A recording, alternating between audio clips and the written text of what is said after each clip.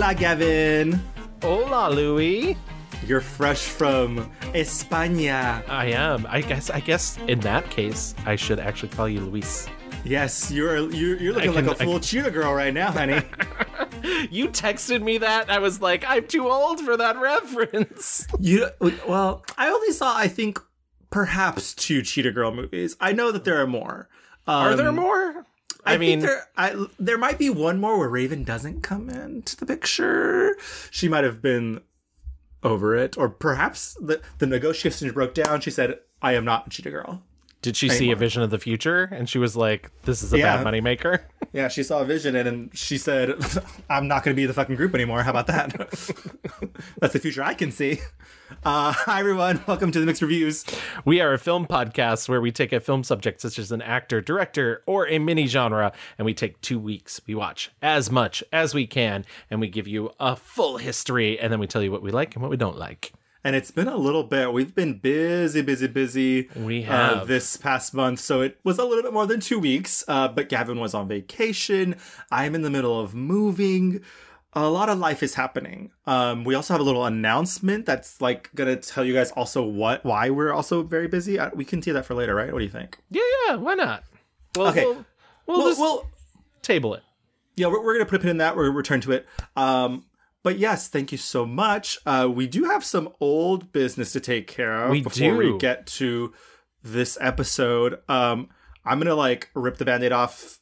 We didn't do a poll for this episode because, as I previously said, we have been very busy. That's my bad. It's my responsibility. Gavin was out gallivanting with his cheetah girls, and bless. Exactly. You were eating pineapple stuffed olives, yeah. I found a place. I mean, first of all, Spain, olive oil country, baby. And I went to a store and I saw pineapple stuffed olives, and I was like, you know what, these are for me. I just cannot believe the level of how calm and collected, as if that is so normal. I would have been like, I was gonna bring you back a jar, but that's like customs is like, no, don't do that. Thanks, 9/11. So there's no poll, but just know that Frankenstein, there are so many good movies to watch. We hope you guys enjoyed your spooky season. We hope you enjoyed our shortened 1 episode of spooktacular nonsense. I mean, Gavin has been over the years just bringing me to the darkness, turning me from an honorary spooky bitch into a full spooky bitch. A full spooky bitch. That's Miss Spooky Bitch if you're nasty. Yeah, I'm spook versatile. Heard that about you. Yeah, that's what all the boys are saying. But yes, so please go check out, or I hope you checked out a couple of Frankenstein movies for your Halloween season. Now, with that out of the way, Gavin. We have, as we mentioned in our previous episode, we started a Patreon. And while we probably won't talk about it at the beginning of every episode, you are going to have to hear us talk about it sometimes. Sorry, but we're not sorry, actually. You are so lucky to see us if you are on our Patreon. Absolutely. See our beautiful face. This is me being beautiful. But yeah, so if you are watching this right now, you're most likely a Patreon subscriber. And if you're just listening to it, you can log in and join our Patreon. And it's, for $5 a month, you get to watch. And for $10 a month, you get updates. And there's plenty of other things that come along with that, including in our $10 tier, the All-Stars tier. Part of the reward is that you get a shout out on the show. And I love this. We have a list of people who signed up already. So thank you so much. I want to give the most heartfelt shout out I can to Chelsea, to Gal, Alexia, also known as Gimli Q on the interwebs, Jesse Wheeler, Joel Arnold, who's been on the show before, same as Chelsea, John Walber, and Roy Mao. Thank you all so much. Yes. I was not expecting this kind of reception, and you were very no one's gonna be doing this. Yeah, I know. I was literally no one wants to do this, but we're glad you guys are with us. Thank you so much for all your support. We've been having some giggles and laughs over on the Discord, not on the discourse, on the Discord. So yeah, join us over there. All of the money from this is basically going to pay the bills. It costs money to host the show, and anything that we have left over, we'll just buy merch and have giveaways. And so it's all kind of coming back to you guys. So this is all for the community. So yes, again, we thank you. And if you want to join us on the Patreon, please do that. We have lots of fun. We're stealing your ducats. Wait, no, that's not right. Okay, I think that's all of our business. Oh, wait. So let's unpin that now, right? Pull that pin out. We got an announcement. We have an announcement. We are very, very excited to announce that the Mixed Reviews, Gavin and I, will be co-hosting the Bowery Film Festival. It is, oh God, I should pull up the dates. It's in a couple weeks. It's in the November Bowery. 17th, I believe, through... I think it's 17th through the 19th, I believe. Yes. And we'll post more updates on Twitter. We're meeting actually with the director tomorrow of the film festival to hammer out all the details. But we will be there to introduce movies, do little Q&A sessions, meet some film fans, just have a great time. So if you're in the New York area or the tri-state area and you want to come down to the Bowery and watch some movies, please do join us. Yeah, it's going to be so much fun. It's going to be a lot of new stuff, a lot of, types of films that you've probably never even seen before. It seems really cool, really cutting edge, and we're very excited. Louis and I have never done anything like this before. No. So this double act is going live. Yeah. Yeah. I usually travel. I don't like to host, but for this, I'm making an exception. And I do have a spare bedroom now. So we're going to put the information for buying tickets and parties and all those things on our Twitter, on our Instagram, and all those places. Please join us. We can't wait. See you guys. Absolutely. It's going to be so much fun. I'm more excited than I could possibly even say. Like I'm very, but I'm also nervous by nature. So I think that is it's nervousness, excitement. It's nersitement. That's the name of your band, Nervous by Nature. Nervous by Nature. Don't jump around. Yeah, the floor has not been braced. Yeah, I'm worried. I'm worried about this, guys. The downstairs neighbors are complaining. Yeah. Don't jump around. But okay, hopefully we see you guys there. Now, finally, it's been way too long, Gavin. Let's get into our new subject. Who are we talking about today? We're talking about the beautiful, the wonderful, the talented, the tall, and the fucking badass. Yes. Sigourney Weaver. Miss Sigourney herself, honey. Oh, wow. We've been talking about this on the Discord. I keep saying it very fucking weird because I want to say discourse, but it's the Discord. We've been talking about Sigourney a little bit on the Discord. Which is another perk if you join the Patreon. You get early talk, and sometimes we'll talk about our subjects before the episode goes up. Just saying. Yep. And that's only on the first on the lower tier of the Patreon. So $5, guys. But yeah, we've been talking about like what a strange wackadoo career for someone who is, I would argue, like definitely like an A-list celebrity, has been around since the 70s, has made a huge cultural impact just on the strength of Alien alone, right? Like she's had a billion movies, like literally we did not get to all of them. LOL. But and she's classically trained. It's not not like she's like, oh, she was like a model and somebody came up to her and was like, you should be a star. Like, she did the hard yards of acting school. Right. And she's got Alien, so she does genre. She's in Avatar, which is like one of the top grossing movies, whatever the fuck. But she also has all these teeny tiny little baby movies that I'm like, what the fuck is going on here? I gotta say, the reviews are going to be very mixed. I think she just likes to work. I think that's one of the things. I was reading, there's a great New York Times profile that just came out. I read it, and one of the things she mentions in it, like, that she's a lifelong New Yorker because she moved to LA for a little bit, and they were kind of unserious about acting. They didn't think it was a noble profession. And I was like, oh, okay, she's like into acting. Yeah. She's like, there are no serious actors in Los Angeles. I gotta say, she does have that voice that's very like commanding and like. Anytime she talks, I'm like, yeah, you could be president with that voice. Just like, tell me what. Just very direct and commanding. Also, she is funny, like Working Girl, Galaxy Quest. They're Ghostbusters. She hits all the genres like easy. Yeah, it's funny. I think I would piss or shit myself if she ever yelled at me.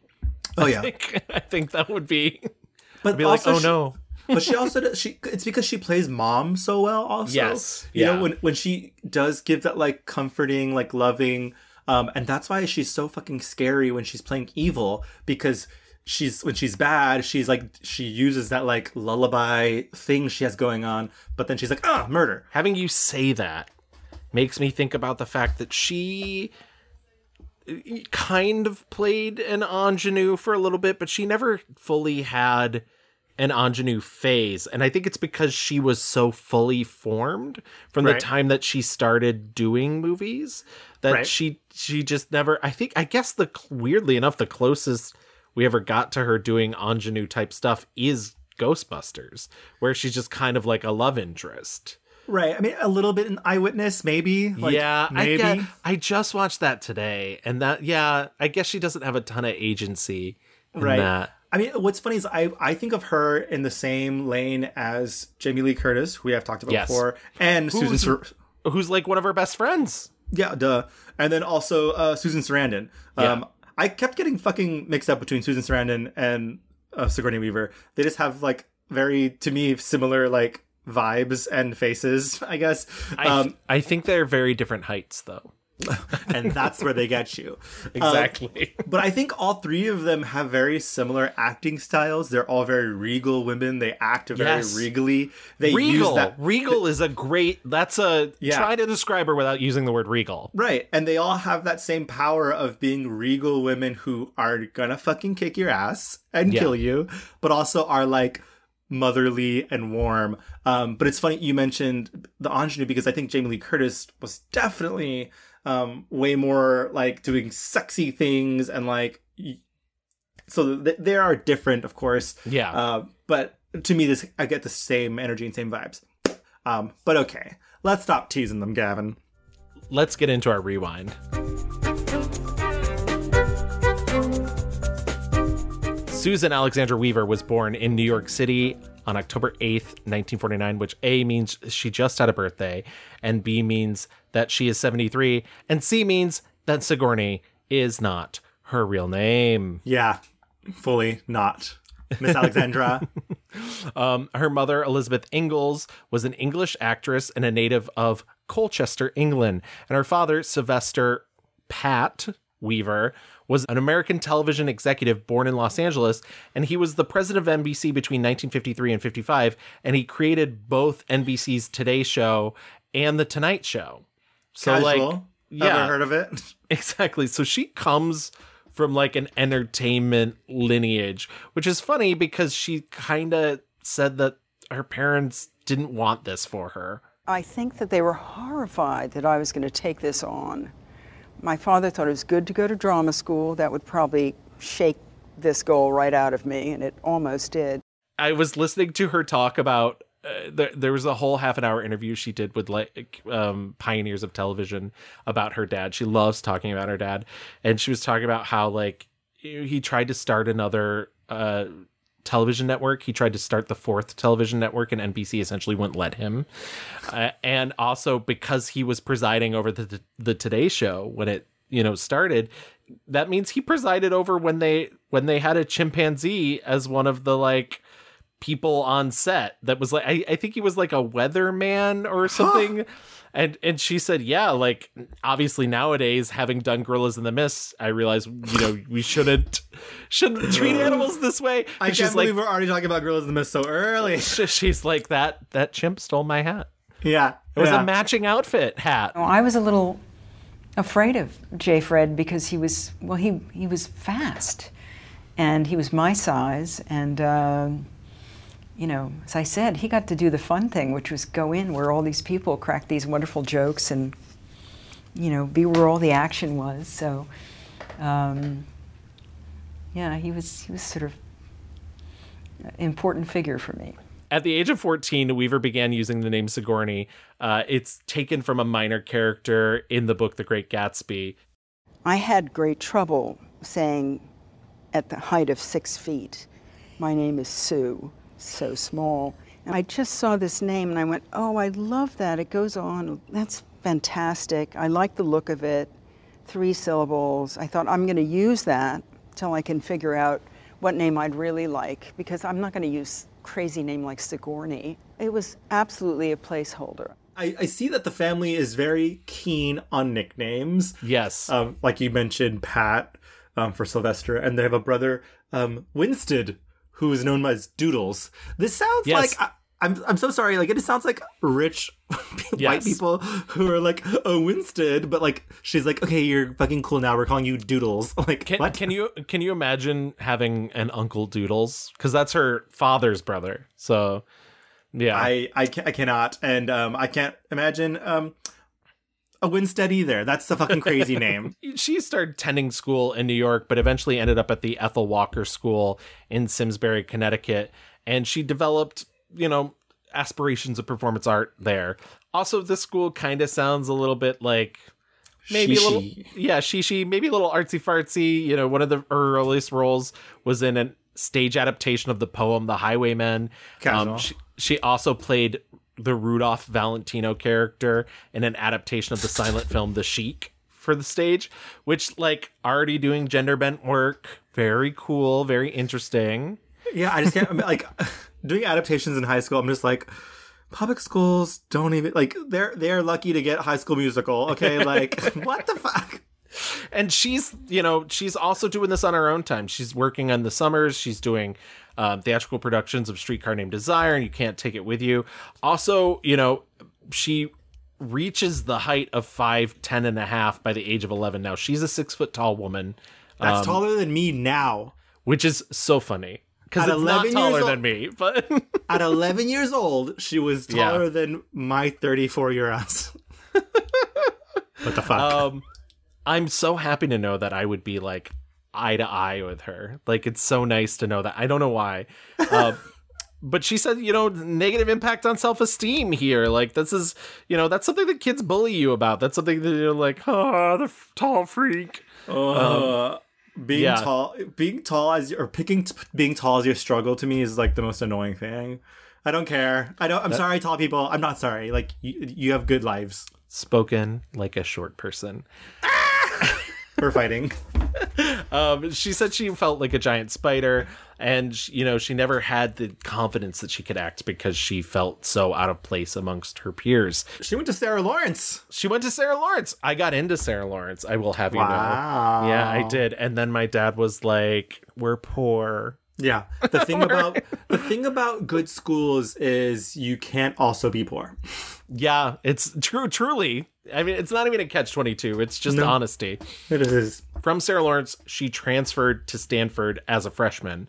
Wow. And she was majoring in English. And the thing is like, so she's heavily involved in the theater at Stanford, but she doesn't want to be involved with the Stanford theater program because she thinks that their drama department was like stuffy and stale. So she joins the Powell Alto Company, and they're doing like Shakespeare, Commedia dell'arte. Like, she is capital A acting and is like, no thank you to your boring old plays. Yeah, she's like, the Bay Area is full of freaks and artists, and I'm going to be part of that world. She was going to enter Stanford's PhD English program and was like, I'm going to be a journalist. I'm going to be a writer. And then she was like, no thank you. Once again, because she's like, this shit's boring. Yeah. This is so boring. Good for her. And she ends up graduating in 1972 with a BA in English. She then applies to Yale School of Drama, and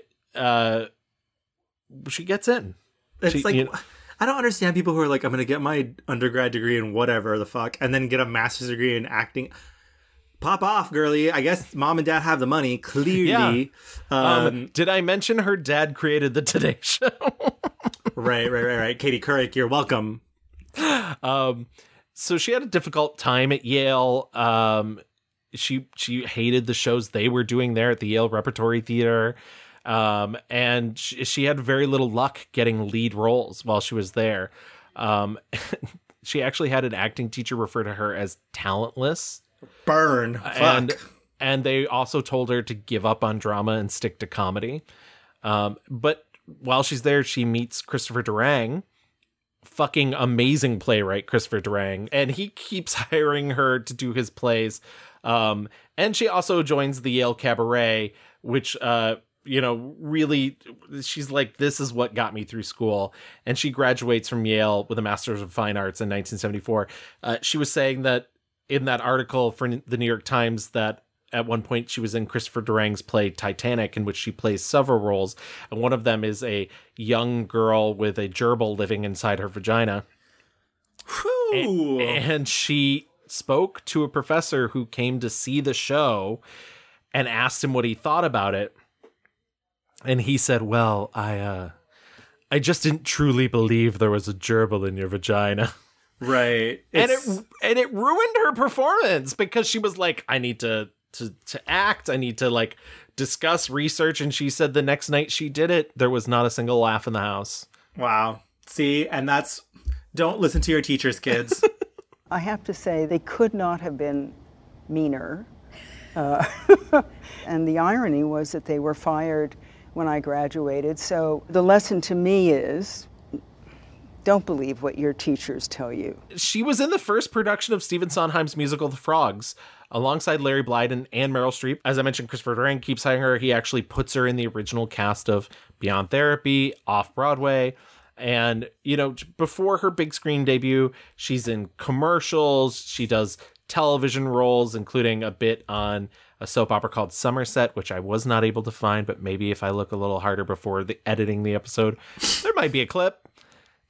And then she has a really teeny tiny part in the movie Annie Hall, the Woody Allen film.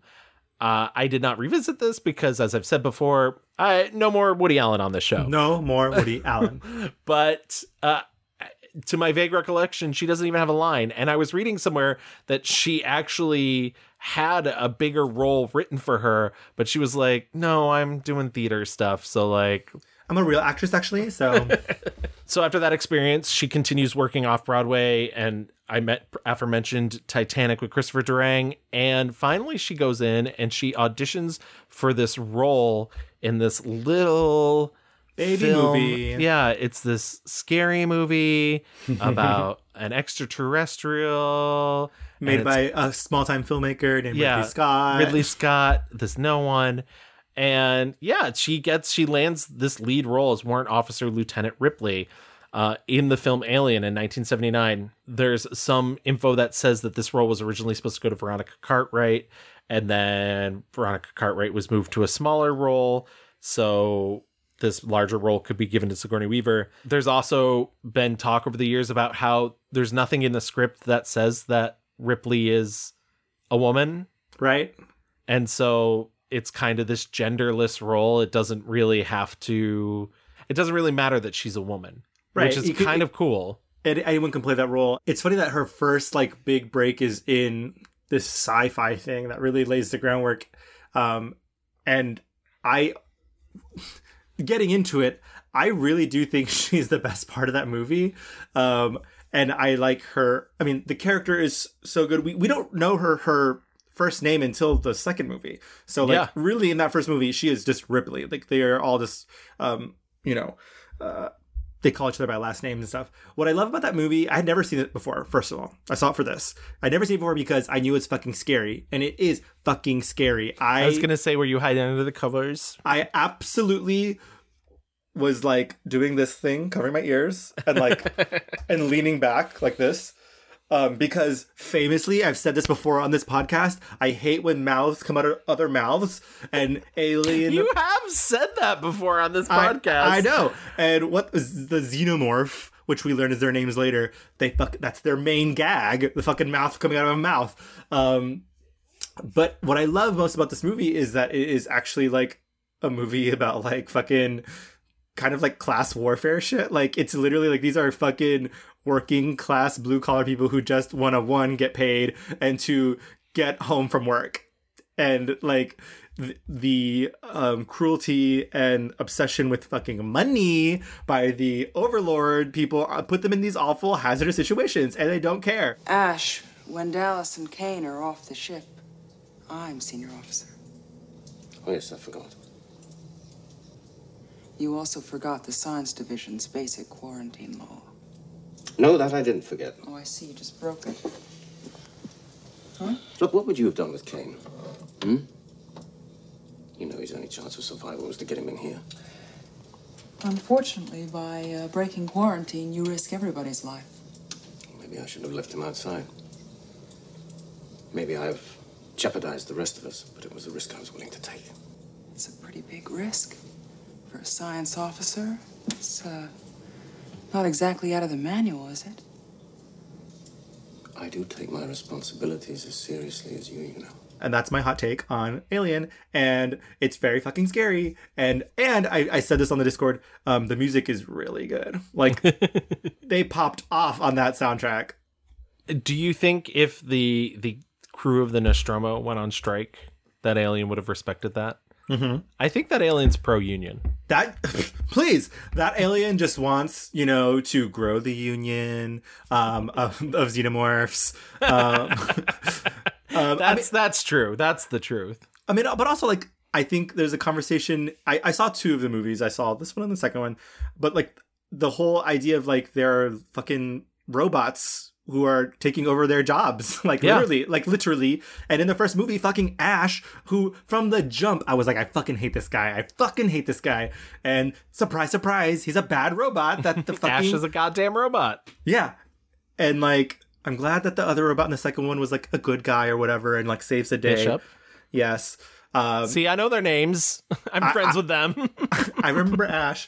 I didn't like the second one as much though because I hate children as actors. Yeah, and that's unfortunately there is a child in that movie that is just like Yeah, I mean, listen, the other two have their charms. They also have their negatives.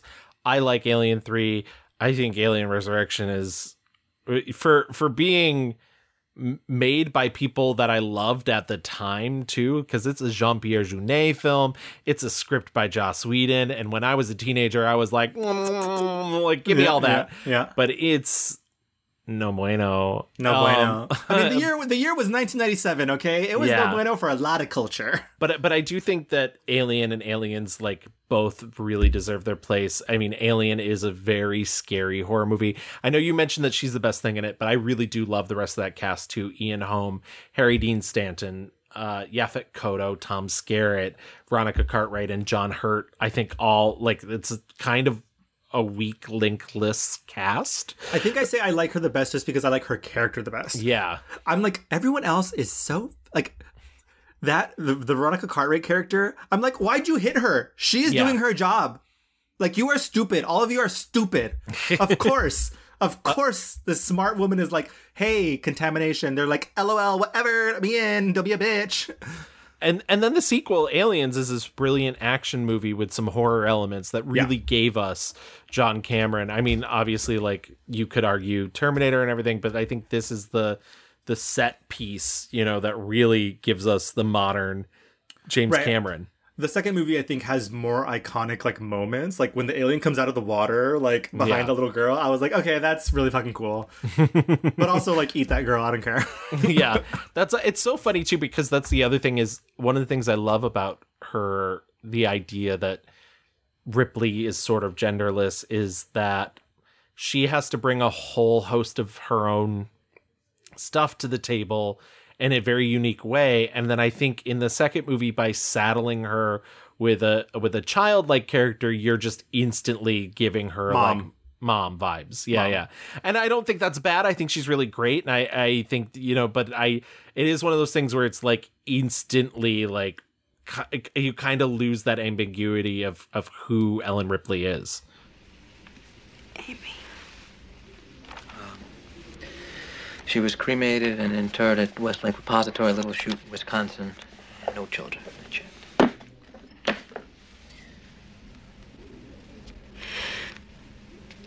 promised her that I would be home for her birthday. Her 11th birthday. I mean, in the second movie, they go out of their way to be like, she had a daughter, she's died now because it's been so Right. long.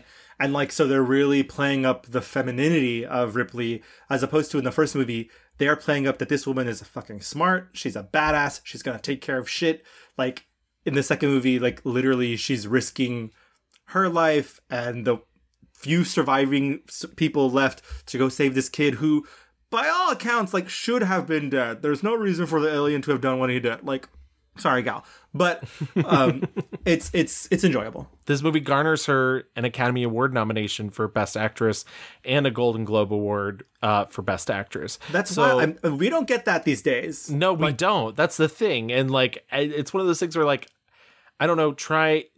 Was Charlize Theron nominated for Furiosa in Mad Max? Like. No, No, but even like Toni Collette in Hereditary, which people were Right. like, "What an amazing performance!" But it's horror, it's genre. Like they're not going to recognize it, and they don't. Like I can't remember the last horror role that really has been recognized by anybody that's like notable.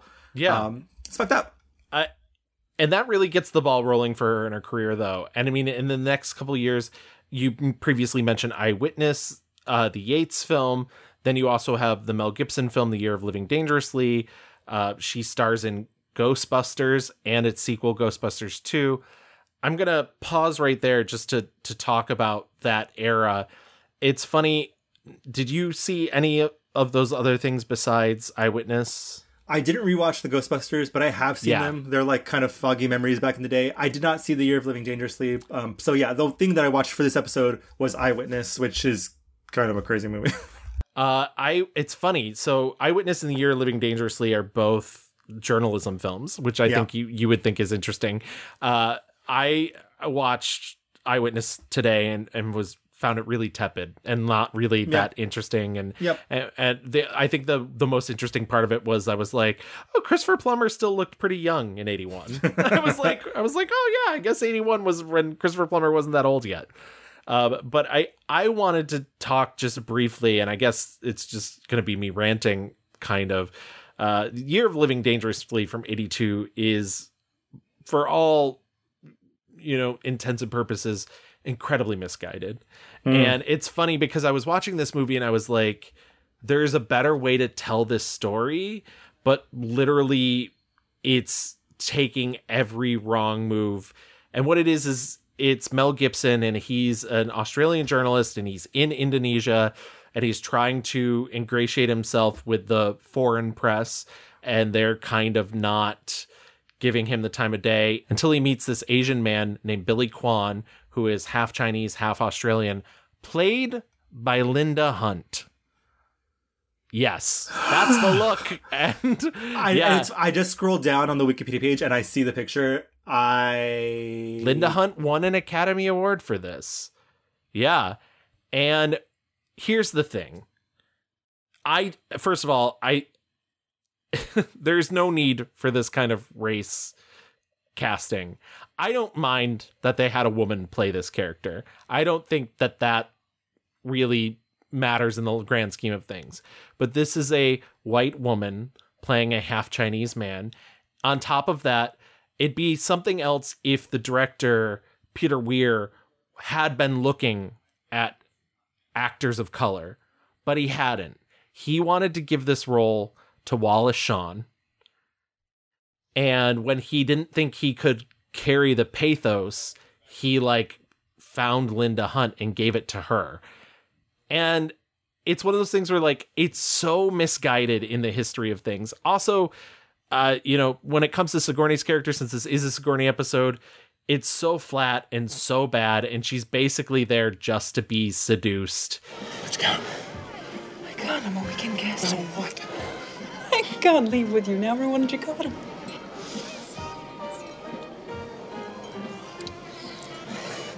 I'm leaving in less than a week. And it's just really frustrating. It like is a movie that's not really interested in the politics that it's about. It's like kind of interested in the broader strokes of those politics. And I was just very frustrated by the end of this movie. Which also bothers me because I really like Linda Hunt, and I almost don't think it's fair to judge her for taking this role, but I think she maybe should have said no when they cast her. I think probably like back then it was like, wow, what an opportunity! Like and we are going to come across other movies that Sigourney has been in where I think other actors and even Sigourney, who are like, oh, wow, what an opportunity. Not taking the moment to be like, it is not the correct opportunity. Yeah. Like that is an opportunity that is not for you. And that is an opportunity that you should respectfully decline, because no acting challenge or opportunity is worth the discomfort and pain and the like, just fuck upness of taking on those roles. Like you don't have to prove anything by being like, oh yes, I can play half Chinese man. Like, we believe you, Linda Hunt, that you're a good actress. Like, so glad that you can do it or whatever. But like, and I will give her past, like, back then people did not fucking know better, but we do now. And which is the more annoying when we get later into Sigourney's career, when she and other actors should have known better to not take roles. Yeah. That being said, moving along in her career, 1988 happens. It's a huge year for her. She ends up getting both a nomination for Best Supporting Actress and Best Actress in the same year. Best Supporting Actress for Working Girl, which we previously talked about on this show. So good. So fucking good. And then her Best Actress nom is for Gorillas in the Mist, in which she played Diane Fossey, who was a primatologist who ended up mysteriously getting murdered. And I know I said that in a funny way. It's not funny. Like, she was murdered and no one's ever been able to solve the crime, right? Because she like basically ran afoul of a bunch of poachers who like killed her in her sleep. Right. What would you like to talk about first? I mean, we've talked about Working Girl. I do think she has a supreme talent for comedy. I do think, and when she is deployed correctly and like the script is right, she really fucking kills it, and it is just so good. I think Working Girl is a perfect example of this. I think she's my favorite part of that movie. That's a hot take. I just think what's the lead actress in that movie, Melanie Griffith. Griffith is like, you can kind of see her falling apart at the seams. That's Melanie Griffith for you. Yeah, and so like I just think Sigourney is playing like this a little bit villainous, but also just like very deeply funny. Also HBIC energy, like everything that she has, all those tools, and she knows how to use them. So I like the movie a lot, and I think she's very good at it. So Tess, a few ground rules. The way I look at it, you are my link with the outside world. People's impression of me starts with you. You're tough when it's warranted, accommodating when you can be.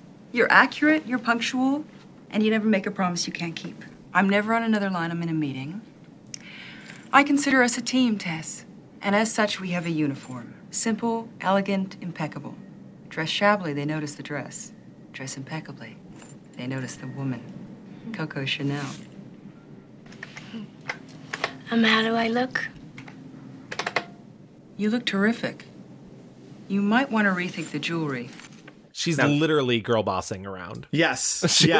Girl bossing to the nth degree. Try watching that movie and not being like, yes, queen, Soleil, all those things. And no, it's funny. She's a very funny villain in that film because, she really is, I guess the simple defense of her character is she's probably doing exactly what the men around her have always done to her. But it's a really interesting portrayal because I think she like imbues it with such weird humanity. Weirdo vibes. But vibes. But it's so good. Now, Gorillas in the Mist. Yes. Yeah. I think like this is just like the era of Hollywood wanting to like make the exotic African movies. Yeah. Or not the era. We've had many eras of that, I guess. But like we're back on our bullshit. And I think that Diane Fossey probably had a lot of good intentions, but like I would even say her work is kind of fucked up.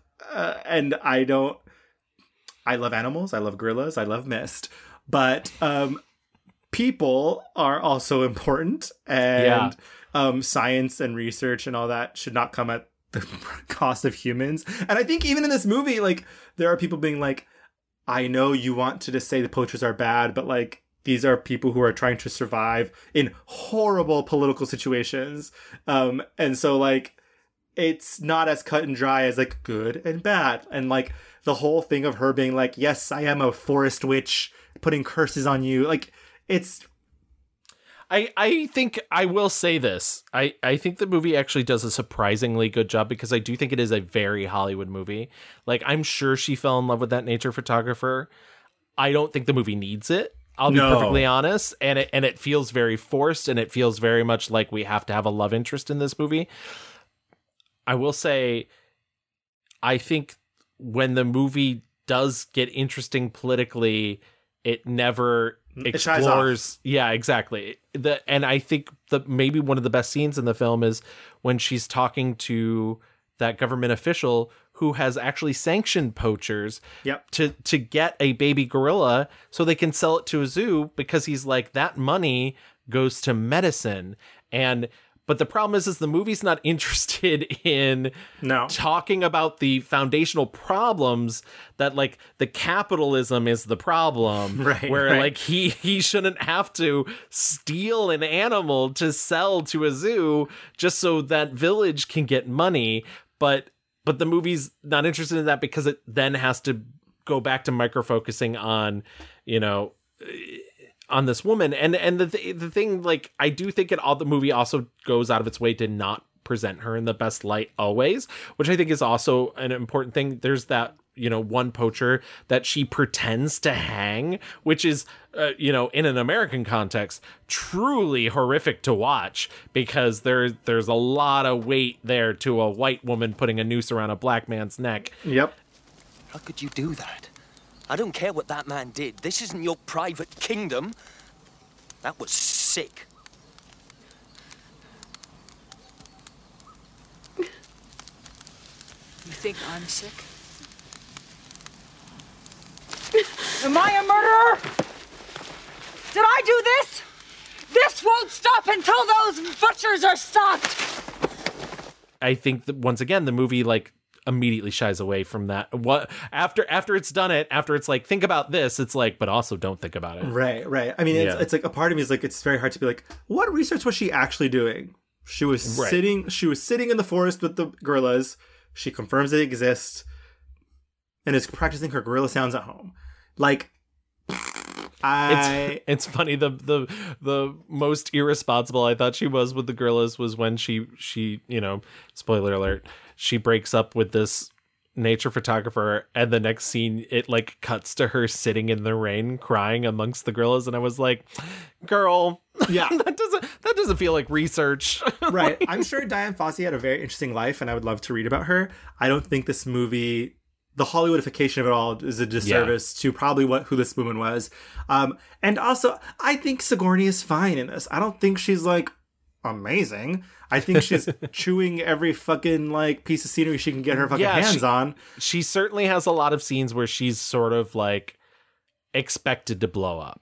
Right. And it's like she's like a woman. She's fucking yelling at everyone because they just don't fucking understand the monkeys. Yeah. And it's like, okay, well, I don't know that this. She probably was trying to push for these moments that just didn't exist in the script. Yeah. And don't call for it. She wasn't the original cast. It was Jessica Lange, and then Jessica Lange got pregnant and was like, I can't do it. So, I can see that. Yeah, I actually think we probably got a better performance with Sigourney than which we would have. Which is saying a lot. Yeah. No slight to Jessica Lange, but I think Sigourney... It is what it is. Yeah. Her next really big moment is Alien 3 in 1992. We talked about that a little bit. And then she also did the 1492 Conquest of Paradise, the Ridley Scott movie about Christopher Columbus, boo, in which she played Queen Isabella, who I just saw 1 billion statues of while in Spain. So you're like, I know that girl. Yeah, I'm like, oh, Sigourney, what's up? But none of them really want to talk about the Inquisition for some reason. So they're just weird. like, yeah, they're just like, Isabella, great. I'm not going to go there. Yeah. She also appears in the movie Dave with Kevin Kline. I love Dave. You told me you love Dave. I did. Before we even did this, and we normally try not to talk too much about our subjects with each other beforehand, but I was like, put a pin in Dave. Did you watch Dave? I watched Dave. It was one of the first movies I watched for this. Dave is fun because, like, I love movies that like are so unserious about the presidency. Yeah. Like they're just like, yeah, we hire doubles all the time, and like it's like a Pee Wee Herman West Wing episode, you know? Like it's so like be like, yeah, just go with it. Like we would just the president's numbers are through the roof because he's like shaking hands and making jokes. It's like, okay, I was like, oh, the politics in the 90s were so cute. Yeah, such a simpler time. And I will say this, the thing that I notice now as a more discerning adult, because like Dave is a movie that I remember when I think of Dave, when I think of watching Dave, I think of renting it on VHS with my dad and watching it on like a Friday night. And like, so it's like a comfort memory. Yeah. Clearly.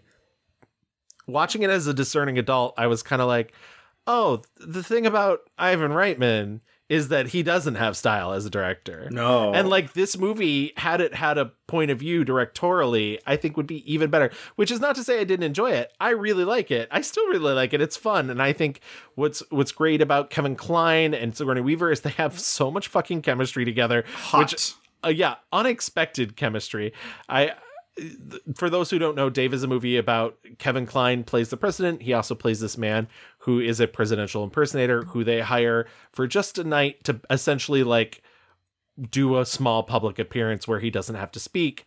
However, that same evening, the president, while he's fucking a secretary, has a stroke and slips into a coma, and the evil Chief of staff. Yeah, the evil chief of staff decides to keep him on as president until he can be named president, which feels like a bit much. And Sigourney Weaver plays the first lady, who for the public is seen as there's this loving couple, but privately they're estranged, and she hasn't even been in the same room as this president for months. I can't believe you would do something like this. Not even you. How could you? How could I what? Don't patronize me. I'm not one of your little bimbos. And turn around. I'm talking to you. Will you please turn around? Turn around.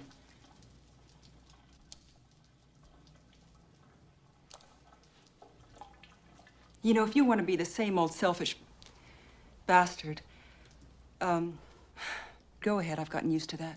But don't put on this man of the people routine and then do something like this. I don't understand. You know very well that was not a works bill that you vetoed. That would have given those children homes. When I think of that spectacle you put on with the little boy and the magic trick. Wait a minute, what's wrong with the magic trick?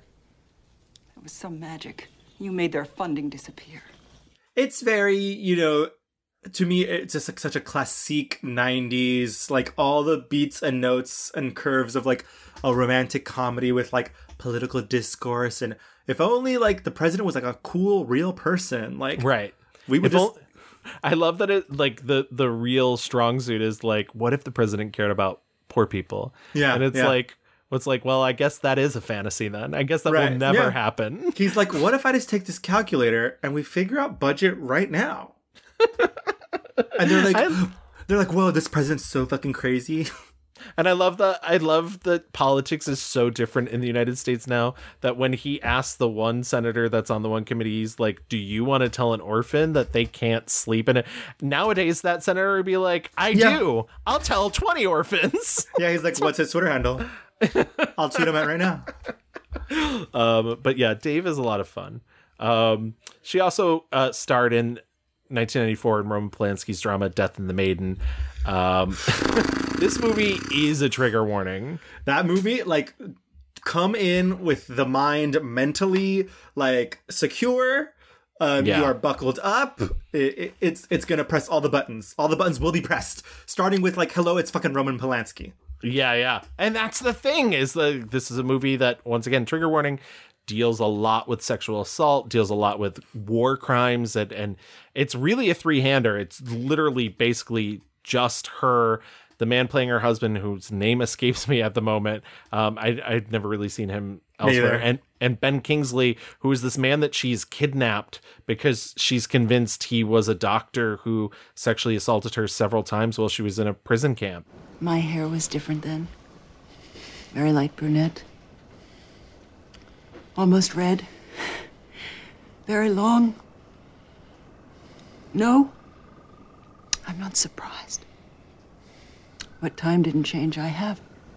It's a hard watch, but I Very think hard. a really, really fantastic performance from all three of them, but specifically her. I think Ben Kingsley eats them all up. That speech at the end is maybe one of the hardest things I've ever watched without there being a graphical component to it. Yeah. Like, him just delivering those lines in the way, like, I was just like, holy shit. Movie. This movie's hard because, like, I don't like her character in this movie. Yeah. And it makes you... I don't think you're supposed to, I'll be honest. Yeah, because it forces you to think of, like, how do you react when a woman behaves this way, when she is grappling with or trying to deal with her sexual assault and this trauma.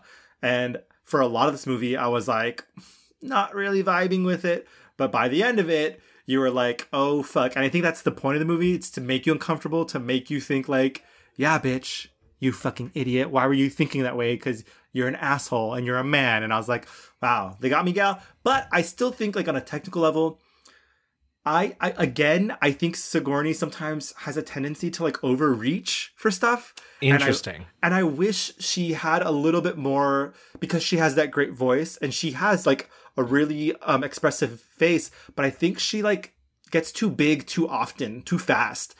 And so, you know, there are some great movies that she does do where she is able to navigate the contours of the character better. But in this movie specifically, it's just she's a fucking freight train. And it's not until the very end where she finally slows down and you're like, oh, okay, like, that. Now I can see her as, like, a fully, you know, layered person. But again, I keep thinking to myself, like, is a woman who's been horrifically hurt this way supposed to be rational? Is that the way she, like, how is a victim of sexual assault or a survivor of sexual assault supposed to behave? Like, so what you're saying is you don't believe there's a gerbil in her vagina, mama.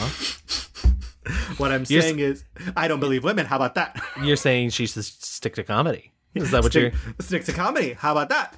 No, I mean, it's a hard movie. And I truly understand what you're saying, because it is one of those where, like, you're watching her and you're trying to understand the rationale, and because it is so big and so broad, you're sort of forced to reckon with your own prejudices, and she does get that moment at the end where you're just kind of like. Like, it's I get it. Her and Ben Kingsley are going in opposite directions as far as performances. And so, like, you really get to see him grow and reveal himself as a character. Whereas she is this, like, spaghetti on the wall and it's slowly falling down. And so that's a harder thing to get into. But yeah, I don't know if we should recommend this movie to anyone, but I know, well, that's the thing is I like, it's not a pleasure. It's certainly not. Also, it is a Roman Polanski film, so so fuck him. Like, I never want to, like, tell people to go watch one of his movies, but if you ever do come across it, it is a very interesting, hard watch. And you know, good luck.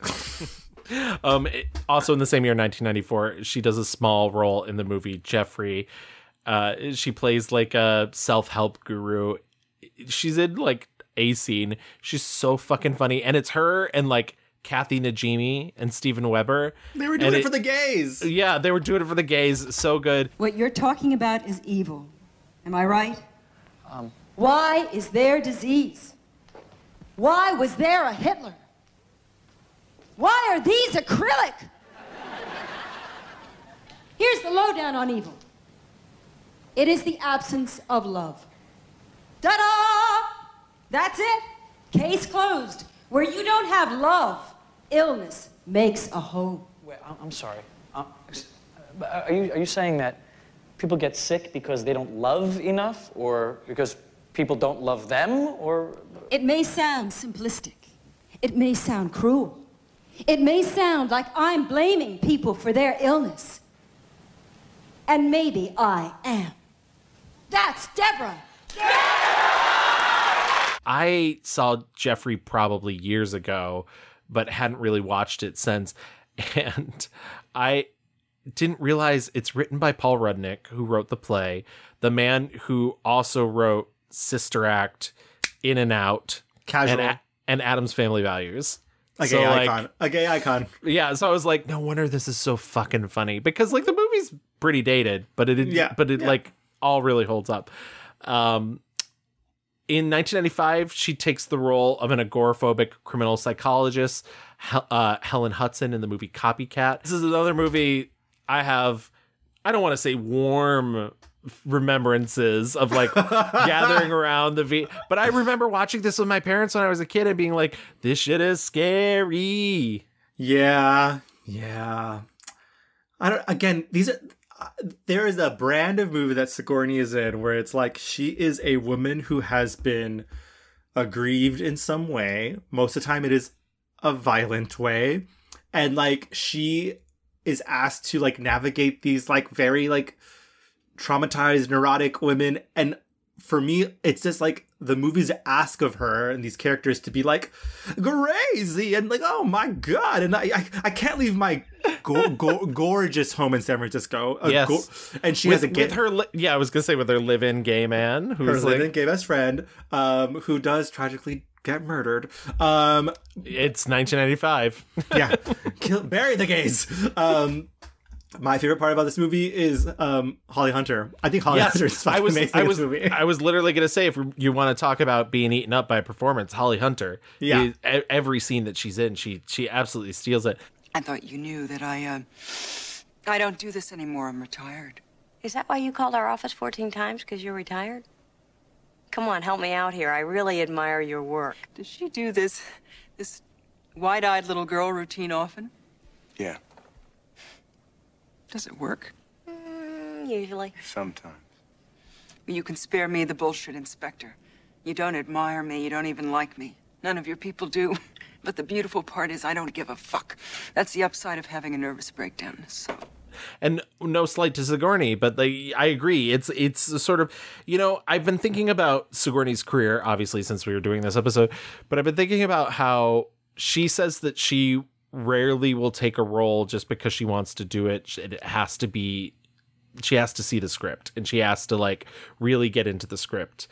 And I think she likes playing things that will challenge her to see if she can bring something to it. And I will say she's not always successful. And I know that we sound like we're being kind of negative on her. I don't think we're being negative. I think we're just being honest in the fact that there are things that she does that she will take a role that somebody else won't. And I think perhaps it's more for her, for the experience, than it is whether, it's like a truly good or bad thing. Obviously she's finding some entertainment in it, but like, we're going to get to it at some point later, but I was just working at the New York Film Festival and they showed Master Gardener, which is one of the 4 films she's in this year. Casual. And in Master Gardener, she plays a very strict woman who starts having an affair with a former neo-Nazi played by Joel Edgerton. And Paul Schrader, the writer-director, was talking about how his wife is really good friends with Glenn Close, and Glenn Close, or Glennie, as he was calling her, Glennie's always like, why don't you write something for me? So he wrote this part for her, and she was like, no, thank you. She's like, you wrote this for me? Yeah. And so, like, but Sigourney took it, you know, and I've heard she's very good in it. So I don't want to, but I think that's this thought process is like, what's going to be the most challenging and interesting for me? And I don't know if that always translates to what's going to be the most challenging or interesting for the audience. Right. Or whether or not this is the right fit for me. Like, because I think Copycat could probably be remade today, because I think it's a really great story. And like, I think there are a lot of things we know now about like violence and assault of women that this could be played very interesting. I think this movie and a lot of these movies are victims of their time. In the 1990s, fucking people were writing women who have been traumatized and victimized as fucking crazy people. Like they act out, and like no one is seeing the woman who has survived sexual assault and is like living day to day and like doing her best. No, she always has to be the fucking agoraphobe who's like yelling at everyone and snapping and like, you know, freaking out all the time, like, taking her pills. And it's really interesting too, because and once again, I do still like Copycat, but I do understand that it's a memento of its time. But you also have to understand that this is like post erotic thriller era, when things are now moving more towards Silence of the Lambs, like serial killer thriller era. And so that's really where this comes out of. And it's so funny because I often think about how Seven comes out around the same time, and Seven's so well regarded. And I wonder if part of that is like Seven is a story about men and this is a story about women. Now, I do agree with you. I don't know if it's the most well-handled story about women, but like it's at least trying for something for that. I think it takes a lot of big swings that I thought were really interesting. Yeah. When they fucking killed I was like, gag. I'm going to bleep that out because I think people should go in not knowing that. Yeah, I mean, it is a gag, but even the very ending, there's twists on twists in this movie. Yeah. Like, Harry Connick Jr. being a little ooky spooky crazy boy. He's both surprisingly good and terrible in this movie. Yeah, it's a combo. Correct. But we've spent enough time on Copycat. I do want to get to some of the other things. 1997's The Ice Storm, specifically Ang Lee's film. We've talked about this previously in our Ang Lee episode. I think she's so good here. It's not a huge role. She's a very cold and angry woman.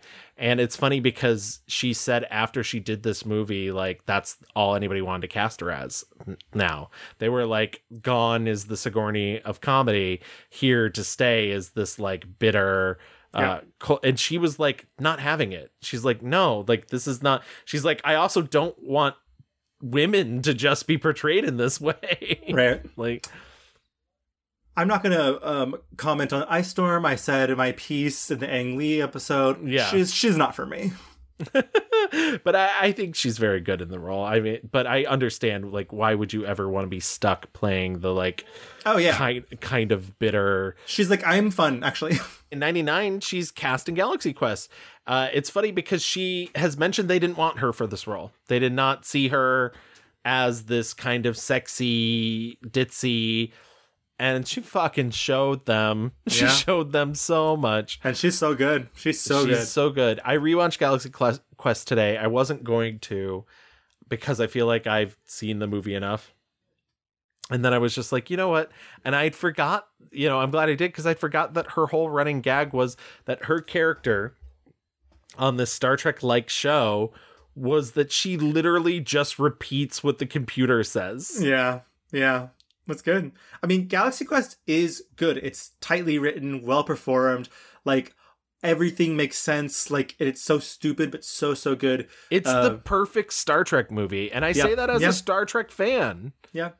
Alan Rickman is hilarious. Oh my God. R.I.P. Alan Rickman. We truly love. And like the funny thing about him too, and I was thinking about this while watching it, is it's a very physical role in a way that he rarely got to do unless he was playing a bad guy. But like him beating up aliens. Yeah. So good. So good. The only negative thing is like Tim Allen. I mean, he's playing the role perfectly. Yeah. He is the perfect William Shatner stand-in, but like... Problematic fave. Oh, really? I wouldn't want to be around Tim Allen if I didn't have to be. In this, No, in I this, don't either. But like, do I stand Santa Claus? Yeah, I do. Like, sorry. I do have a soft spot for the second one. I know. We know. She's also in A Map of the World, which is a movie I did not revisit, but I watched it when we did the Julianne Moore episode. I remember being kind of meh on this movie. Did you watch it? Yeah, I rewatched it for this, and she's again kind of expected to play a woman on the verge and going over the edge, and so she has like these, like kind of freak out moments, which I get. Like, being a mother is hard, and again, like, fucking kids, not for me generally. But like, it's a you can tell that this worked better as a book, is what I would say. Yes. Like, there's also a lot of that in Sigourney's career. Yeah. Yeah. So in 2001, she returns to comedy with Heartbreakers, the Jennifer Love Hewitt vehicle. Co-starring Ray Liotta, Gene Hackman, and Anne Bancroft, in Anne Bancroft's final big screen performance. Casual. I like Heartbreakers, except for the fact that it's fucking too long. It is a 90-minute movie stretched way over the misshapen skeleton of like 110 minutes. Right. What I like that it's a rom-com, I guess. Or 2 hours and 2 minutes. Sorry, it's longer than that. Yeah. It's a rom-com, but it's a hard R rom-com. And it's trying to have it all like it's like, don't think and don't worry about the sexual politics of this, because it's funny. There are funny things here. And it's like, and there are funny things, but like, you just can't remember or can't think about like Jennifer Love Hewitt seducing and like almost fucking the same men that Sigourney is doing that to. Yeah, because their mother and daughter con people. For those who haven't seen the movie, is their mother and daughter, and they con people and for certain amounts of money. And Jennifer Love Hewitt wants to strike out on her own, and Sigourney Weaver doesn't want to because she doesn't want her to because she doesn't think she's ready. Yeah, and like when they're trying to con Gene Hackman because he's like this billionaire or whatever. For some reason, Sigourney's character is like, I'm an actress and I will be Russian and do a whole like a big part of the comedy is like her pretending to be Russian. I assume you're here about the insurance, so my attorneys will take care of it. That won't be necessary. I have no want to sue you. Sue me? My people will tear you a new I am idea. only come to see how you feel. My poor babushka. And then when when Jennifer Love Hewitt comes along, she decides to pretend to be British. I'm like, why are there 10,000 accents being thrown on this stupid movie? Because they're con people, Louis. They're actors. What the movie that I want to see in this universe is actually just Ray Liotta and Sigourney Weaver like being lovers and con people together, because in the end they are perfect for each other. R.I.P. Ray Liotta. He's very good in the movie, and I must admit, like, it's one of those things where like everybody thinks of Ray Liotta as being such an intense, like, Goodfellas type guy, and he's so fun. I think they forget that. And I think he's actually better than Gene Hackman, but I think Gene Hackman's also saddled with the most annoying character in the world, where he's just like a smoking gag, coughing. But I do think there's fun stuff in that movie. Ugh, also Jason Lee. Ugh. Not for you? Not a Jason Lee stan? I do like that they let him keep his unibrow in this movie, but that's what I was saying. I was like, this movie is like, okay, we're gonna have Jason Lee because he's like a normal person, and he's gonna have normal friends. So it's like Sarah Silverman and like Zach Galifianakis. Yes, and so, like, who were fun.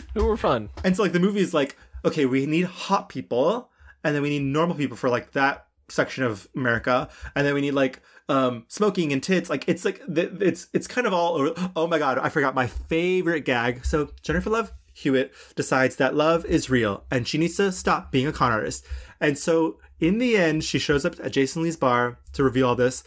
And the way the filmmakers decide to let us know visually that she has changed is they crimp her hair. Yep. Literally, this entire movie, she has her regular Jennifer Love Hewitt hair, but then she shows up to the bar to be like, but daddy, I love him.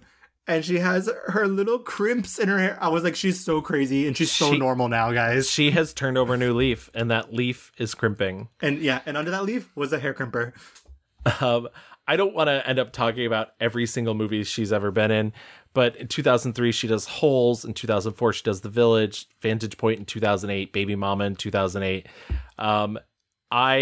These are all like tip spots. Yeah, exactly. I will say, I think she does have a decent part in Holes, and I kind of like this villainous role. I had never seen Holes. I'm old. So like, have you ever read Holes? No. Well, that's the thing. So like, I think everybody in your generation, and I know it's only like 4 years apart, but I know everybody in your generation had to like read it in school. I was already a freshman in college when this movie came out. I already had three kids when I had three kids. I'm paying a mortgage. I don't have time for Holes. And but I watched it, and I think the movie's kind of a mess, I'll be perfectly honest, except for the Kiss and Kate Barlow stuff, which I was like, this should get its own fucking movie. This is so good. But I do think that like Sigourney Weaver's, like, it's not a nuanced performance, but her like prison warden, snake venom, nail polish wearing, like is a lot of fun in a very scene chewy way, and I think she got to have a lot of fun. Dr. Pendansky, drive X-ray back to camp. Give him double shower tokens and a snack. But first, fill everyone's canteen. I already filled them. Excuse me? I had already filled them when you drove up in the car. Excuse me? Did I ask you when you last filled them? No, you didn't, but... Excuse me. Now, these fine boys have been working hard.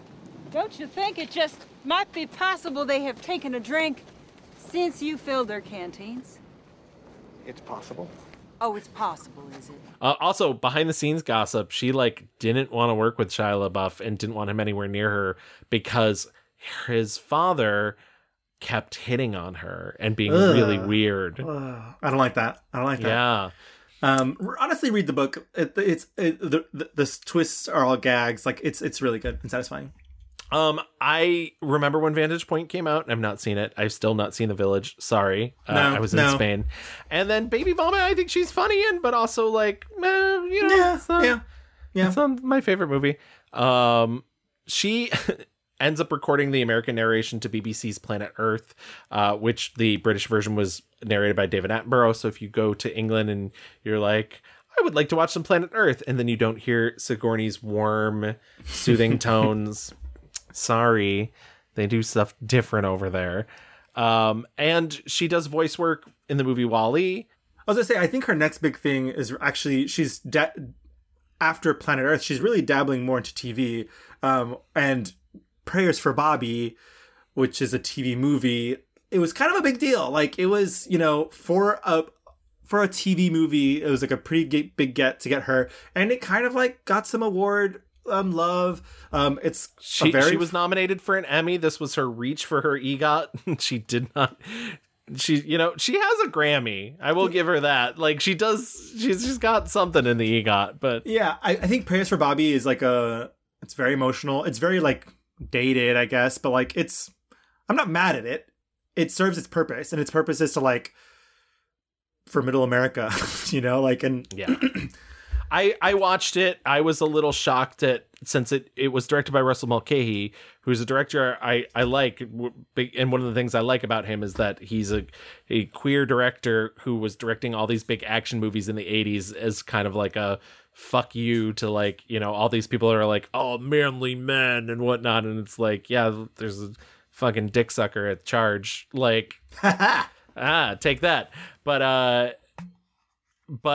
I was a little shocked at how TV movie it was. And maybe once again, we've talked before about, like all these movies are very hard to make. They're not, especially Lifetime movies. They're on very strict schedules. They're on very limited budgets, and they, you really have to, but there's like a camera effect they did when, the Prayers for Bobby is a movie about a son of a fundamentalist Christian mother who has many children, and he comes out as gay, and she basically just keeps telling him he's going to go to hell until he kills himself. And then she comes around in the end, and it's based off a real woman who really has after her son took his life has transformed her thought process and has become much more accepting and helps other people become more accepting of their children. So it's like a pretty noble cause and a pretty noble outing. But I was just like, it's quaint. Oh yeah, why has it got to be so TV movie? Yeah. Mark Wahlberg gets to make the movies about gay suicidal kids. Like, why does Sigourney get the big budgets? Yeah, and I will say I think she's very good. I think it's like a hard. I mean, she is in my eyes like a gay icon, and I think like it must have been difficult to like say all the kind of foul things that she has to say in this movie. Joy's right, Bobby. The Bible says men committed shameless acts with men and received in their own persons the due penalty for their error. You just won't change, will you? Well, I can't erase what's in the Bible. Personally, I think people should be able to love whoever they want.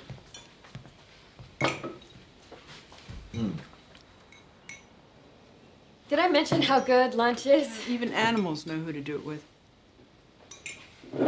And then come out on the other side of it. And fuck me if I did not shed a tear when she's walking in that fucking pride parade in the end. Like, it's quaint, but like, if you have a beating heart, it will probably get you, gal.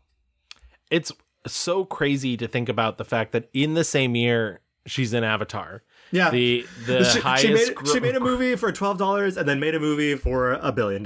Yeah, exactly. She owns 4 residents now. But I mean, Avatar, highest grossing film of all time. She plays a scientist in it. Avatar is a movie I saw once in IMAX and have never really felt the need to revisit. Sorry, Avatar stans. I hope you enjoy it. I hope you love the sequel. Maybe I'll see it someday, but like, it's not my thing. It's Pocahontas in space. Yeah, Pocahontas in space. There's, blue people. A white savior has to come in and teach them how to do things, and it's fine. It's fine. Yeah. I mean, I enjoyed it when I saw it. I was like, yeah, that's great. Beautiful gowns. Beautiful gowns. And really, this like bit now that she's been, she's an actor who said she likes to do a movie a year. She likes to really get into it, but she's done a lot of tip spots, like you were mentioning. She's the Queen of the Vampires in Amy Heckerling's Vamps, which is a really unfortunate movie. Very unfortunate. She's in Exodus: Gods and Kings, which is another Ridley Scott film. Also, she really likes to work with the same people over and over again. You have your Ridley Scotts, you have your Ben Kingsleys, you have your Alan Rickman, because she was in Snowcake, which I watched today and it's crazy. Gavin didn't watch it because it's Canadian and he hates Canadians. That is a myth. Canadians aren't real. Kevin Kline, who they team up together in The Good House. Absolutely. Ivan Reitman, who we just found out is a creep. Yep. And so like she likes to revisit certain people, and I think part of that is just, she comes from like a theater troupe background. Right. So I think part of that is that like she gets that comfort from that. I do also want to mention a previously aforementioned movie that we've discussed on the show, 2010's You Again, in which she got to act against her friend Jamie Lee Curtis. So fun. We talked about it in our Jamie Lee Curtis episode. I think it's a lot less fun than you do. I love this movie. But I believe I did say in that episode, to me, the best stuff was the Jamie Lee Curtis, Sigourney Weaver stuff, and I wish we could add more of it. So I feel a little vindicated there. This movie is the proposal wannabe, and I don't care. It's so funny. She was in Ghostbusters Afterlife in a very brief cameo in the end credits, and if you made it all the way through that really boring movie with no jokes to get to the end credits, congratulations. That's Sigourney Weaver is your reward. And then, as you mentioned, she just reunited with Kevin Kline in September for The Good House. It's a film about a woman who's a recovering alcoholic, but she's not really recovering. She's not recovering. She's just an alcoholic. She's an in denial alcoholic. And there's a lot of direct address to the camera. I didn't really like this movie. Really? It didn't really do much to me. I thought she was decent in it. I think it has a really fucking funny scene with Kevin Kline where he's like fucking her and her daughter's like trying to talk to her and he just continues to fuck her. Yeah. I actually think the movie worked for me. I hate the title of the movie. The title's stupid. But I think it worked for me. I think she's very good in it. I think she's finally giving us, not finally, like she's fucking been in a career forever, but like she is giving us like layers here. She's not just yelling, which sometimes I think she just goes to.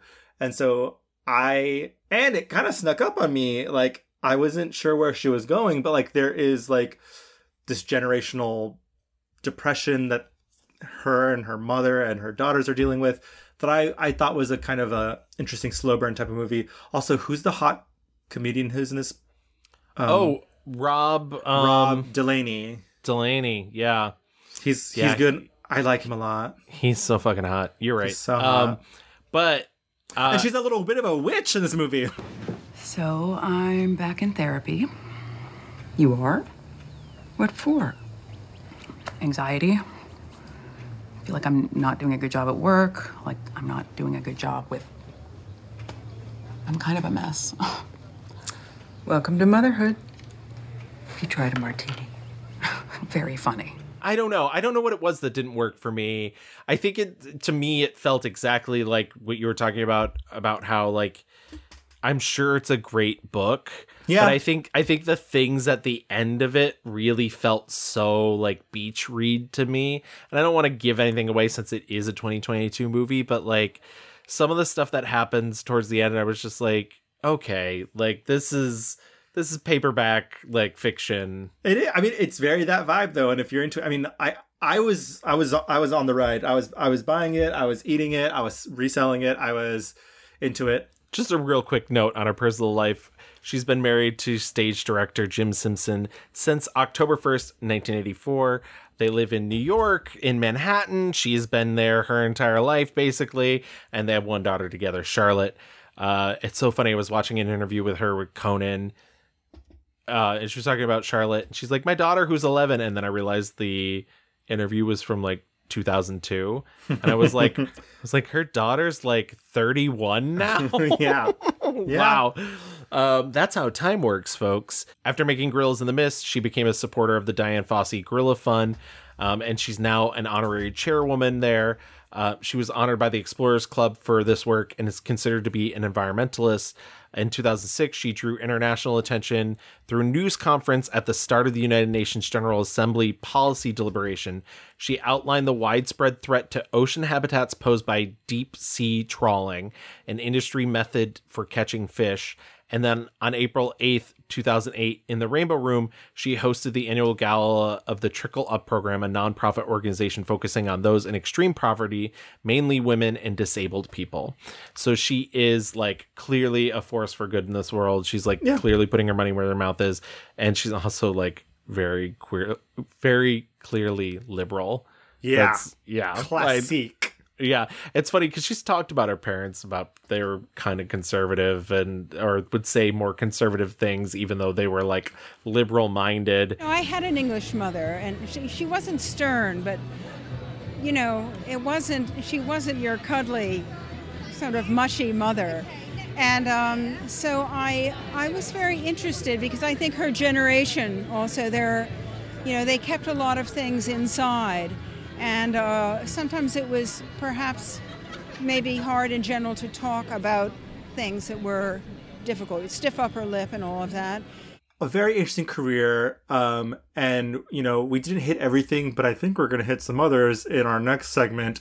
And I just love, like, there have been lulls in her career and, like, you know, when she has to do more tip spots, but I think she's on the upswing again. She's yes. And we'll get to that even later. But for now, Gavin, why don't we get into our picks and talk about our 1-star reviews.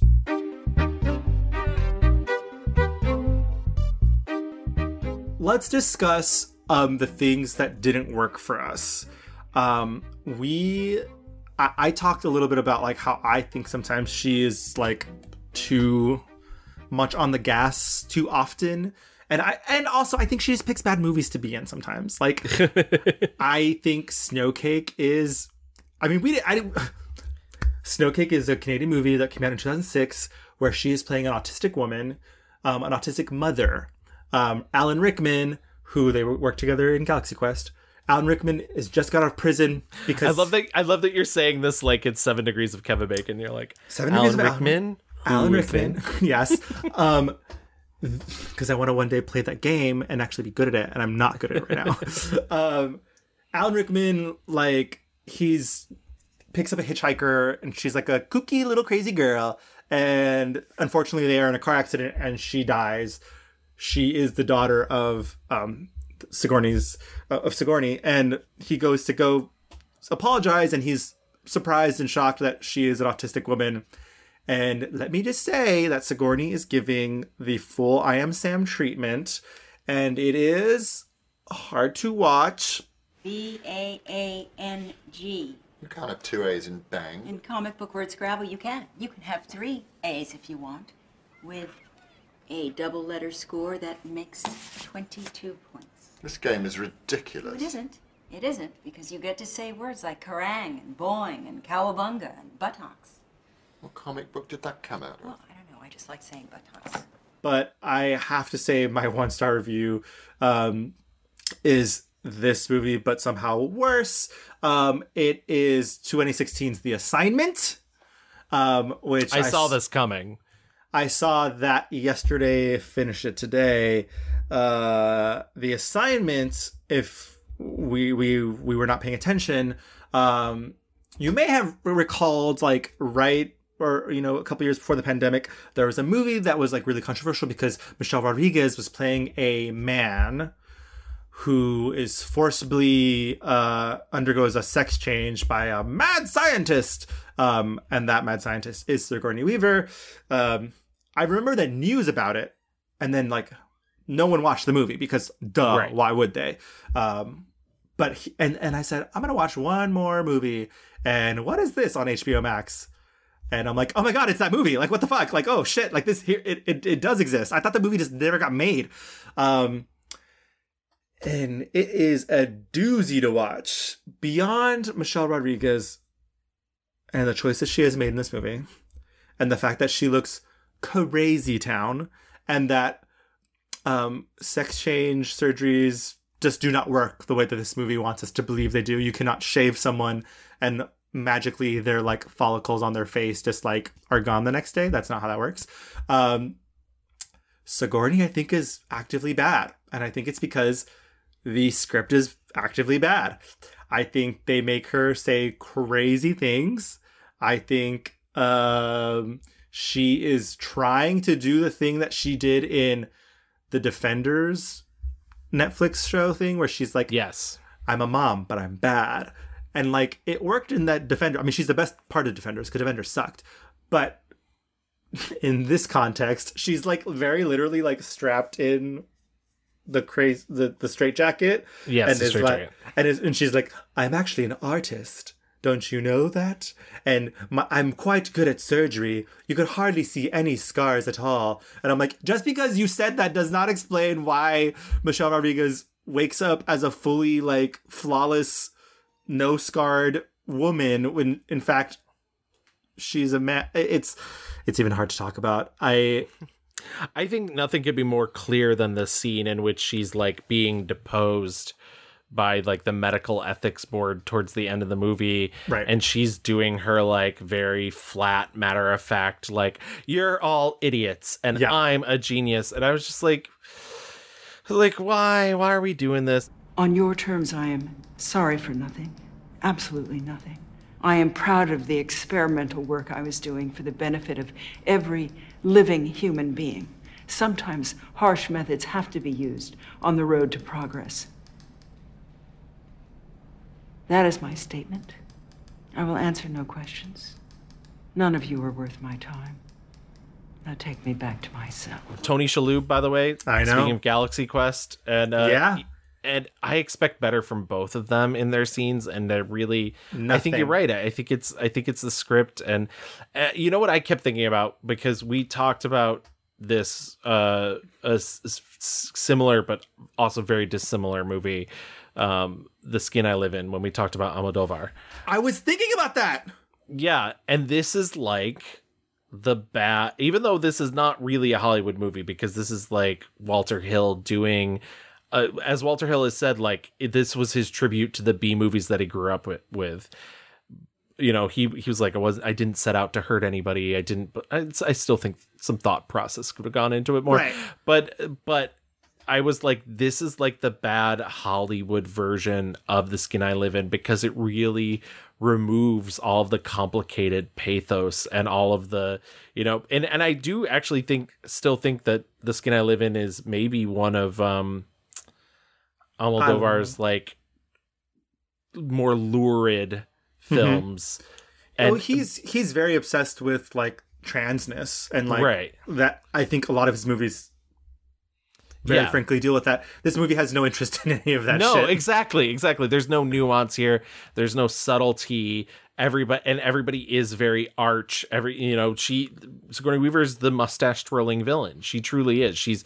If she showed up in every scene with a black hat, you wouldn't even notice it, because you'd just be like, yeah, that's... They make her say, I empathize with those who want to get gender reassignment surgeries, but I wanted to scar Frank Kitchen.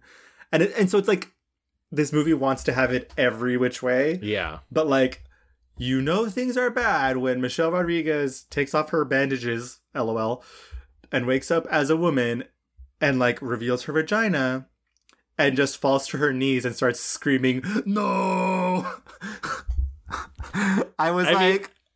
Was this the take? This was the take? I mean, also, there's a bit at the end where she like gets out of a trap by basically being like, oh, I'm a woman now, and I bet you guys haven't seen a lady in a while. And I was like, what is happening? Horrifying. Yeah. I mean, but again, to refocus, like, I think Sigourney is very bad in this. Yeah. I think there is no part of her performance that I thought was like redeeming, good. She's just like, yeah, I'm a doctor on the side and I'm really smart and I'm an artist, and he killed my brother, and so now to say the lines, I've made you a woman, this is your second chance at life. It's like, what? Yeah. No. I actually did not have another pick for my 1-star review either. I just watched The Assignment today and was horrified by it, and truly agree. I think she is like, I'm happy for her. Nobody saw this movie. Yeah. But I think this goes to the thing I was saying about where she like picks these characters that she thinks, oh, wouldn't it be interesting if I did this thing that allowed me to, because she clearly didn't do this movie for money. This was a movie made on the cheap that, as Walter Hill said, the thing that the company that produced it said is that they were going to give him a little money and he needed to find star power for it. Yep. And that's literally it.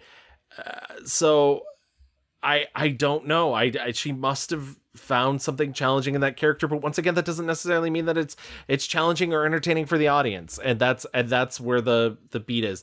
To me, this is her overthinking, there's a gerbil in my vagina, and the audience isn't laughing. Yeah, absolutely.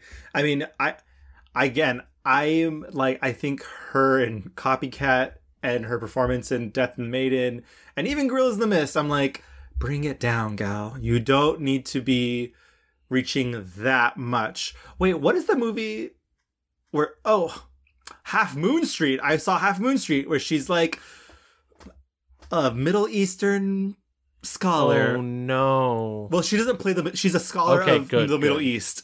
I got very nervous for a moment. And like, and she's British, and it's drama and spies and Michael Caine. And like, I just think a lot of these, she tends to overact a little bit, I think. And I just think she doesn't have to, because she has all the tools and powers. Right. So yeah, that's my hot take. That's my mixed review on Sigourney. Sorry, girl. I just want to give one real quick more, because there was one other thing that I didn't really like, is she in 1997 did Snow White, A Tale of Terror. Oh my God. She plays the evil queen in Snow White, and she said it's the only time she's ever did it without reading a script because she just really wanted to play an evil queen. And she said that she wanted to play this character because she didn't want to play her just as evil. She wanted her to be like a mother and prove that there's like a motherly instinct. I'm sorry, babe. No. Yeah, you're just the evil queen. And like there's just no, especially in this movie, there's no nuance to it. It's literally just like, I'm a witch, I'm an old woman. Like that's They said blood, honey. We're gonna make it macabre. Like it's such a clear, like, was this like one of like Cinemax's first movies or something? Like Showtime, actually. It's funny because this was supposed to be an actual theatrical release, and then they realized like, nope. Oh no! This is the direct to DVD section, mama. How did she look in that final moment? Did she cry out? Did she beg for her life? Did she know it was me?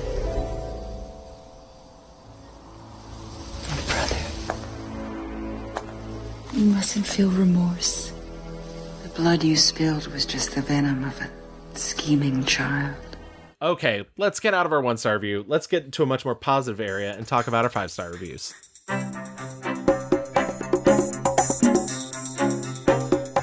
I am torn. You're Natalie Imbruglia torn. I am Natalie Imbruglia torn. I do think that there are films in which she is very, very good in. I actually kind of do think you're right. I do think she does have a tendency to overact or overreact. Mm-hmm. You know, if acting is reacting, then she's overreacting as well. And, it doesn't always work. It doesn't always make for an enjoyable watch. But I feel like... What do I want to do? Do it! I feel like I really want to give it to Galaxy Quest. I know there's somebody in the audience who's like, why isn't he giving it to Alien? I love her in Alien. I would love to talk about her in Alien for hours. I think it's really fascinating. I think she basically like reinvents a genre, right? Because the reason that people watch sequels to horror movies is to see the monster. And she was like the reason for the sequels for Alien. And I think, in all honesty, I know there's a lot of critics who love the like Ridley Scott, non-Sigourney Weaver Alien movies, like the Alien Billy Crudup years or whatever. And the one with the big guys with the big forehead. I don't even remember the names of these anymore. Alien, the other one. I think part of the reason they don't work for me is because like I fucking love Ellen Ripley. Regardless, I think my final choice comes down to Galaxy Quest, and I think what it is I think she's really getting to do everything that she's basically been told that she hasn't been able to do. But also then be like, you want to see me in a fucking comedy? Here's me in a fucking comedy. Yeah. So she's like able to apply her actual like years of theatrical study and years of work, of character work, and give it to this kind of like ditzy blonde like actor who is all instinct and all just like, I'm trying my hardest here. What is this thing? I mean, it serves no useful purpose for there to be a bunch of choppy, crushy things in the middle of a hallway. No, honey, we shouldn't have to do this. It makes no logical sense. Why is it here? Because it's on the television show. Well, forget it. I'm not doing it. This episode was badly written. I really love this character. As we mentioned briefly before, Galaxy Quest is this film in which, it's this crew of this TV show. There are all these actors who were on this Star Trek-esque TV show 20 years prior, and they essentially get drawn into an intergalactic battle by real aliens who believe their former adventures on TV are reality. And she plays this, she plays Gwen DeMarco, who played Lieutenant Tawny Madison on the show. She's the ship's communications officer and the only officer aboard who can give orders to the ship's computer. So she like literally repeats everything the computer says. And so she's taking this very silly, very like not what would seemingly be a non-important role and making her very important. And it's very funny. And yeah, there's this romance subplot with Tim Allen that I don't really love, but I think she plays it really well. There's a great moment where they think they're gonna die, and I will give the movie this, even though they do give them a kiss at the end. The moment where they think they're going to die, the thing they do is they hug each other instead of kissing. And I love that choice. I love that it's like, we're going to die. I need to be close to the person I'm going to die with. It's not about romance. It's about fear and just needing the touch of another person. And I do like that he's about to like confess his feelings to her. And as they like don't die and run away, she's like, the thing you were saying. Yeah. It's really funny. I also think there's a lot of really smart physical choices that, you know, I only noticed this time around because I was really looking for things that set this role apart. At the very beginning of the film, the rest of the cast is all pissed off because Tim Allen keeps making appearances without them and getting paid more money for them. And Alan Rickman's character's really pissed off that he's stuck in this role. And there's this great bit where they're being introduced one by one and walking out on stage, and Alan Rickman's clearly pissed that he's there. And she takes her arm and touches the small of his back. And it's something that you only notice in the wide shot. And I was like, that is such a lived-in choice. Yeah. That is somebody who is the friend of this man who like understands the pain that he's in of feeling like the con pain. Con pain, like feeling stupid and sad. And I loved watching that. I love, like, to me, that's the thing that she does really well, when she's able to take it down and make it sort of subtle and make it more internal. And, you know, she's just such a joy in that movie. Anyways, I've rambled on and on enough about Galaxy Quest. I'm as shocked as you are that it's my 5-star review, but guess what? It is. Louis, what is your 5-star review? I was going back and forth between two choices as well. But I think in the end, the thing that got me more, that I came away thinking about more, is Alien. Oh, that's good. That's good. Because honestly, you know, I've done ties before on the show, but I don't want to do it. So I'm glad you picked it. But Alien is really amazing. So yeah. So 1979, directed by Ridley Scott. Yeah, for all the reasons I talked about up top, but even like, you know, just this is the movie that I feel like she wasn't overthinking it. She was just, you know, and again, I mean, it's a great script, really well written, really well directed. So like all the things lined up for her, and like even, you know, she is sexy in the role. Like they have her in those little panties and that little crop top a lot of the movie. But like I believe her when she's scared. Like these fucking movies love being like, and they got away, but then she didn't. Like, you know, every fucking time she thinks she's out of the woods, there's more shit. What was your special order? You read it. I thought it was clear. What was it? Bring back life form. Priority 1. All other priorities rescinded. There's a damn company. What about our lives, you son of a bitch? I repeat, all other priorities are rescinded. How do we kill it, Ash? There's gotta be a way of killing it. How? How do we do it? You can't. I just think that she is so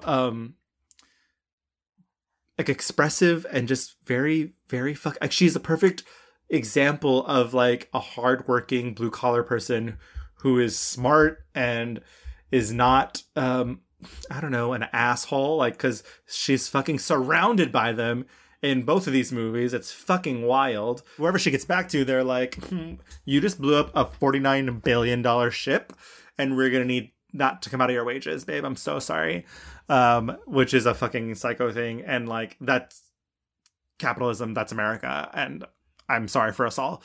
I'm getting off track, but I just think she's so good in this and like is able to communicate all of these things about the character. My other pick was Working Girl. I just think she's so great in Working Girl. She's so good. I think Alien and Working Girl and Galaxy Quest like are just like the trifecta. They really showcase the range of how good she is and that she can do what I think is like the hardest stuff. Like the hardest stuff is doing comedy and the hardest stuff is doing like genre stuff. And she fucking aces it every single time.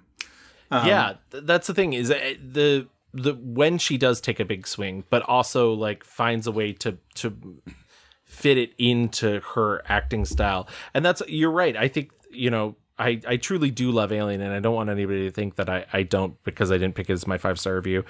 But I think that she is able to convey so much in so little. Like, it's claustrophobic that, you know, she doesn't even have a ton of dialogue in that movie.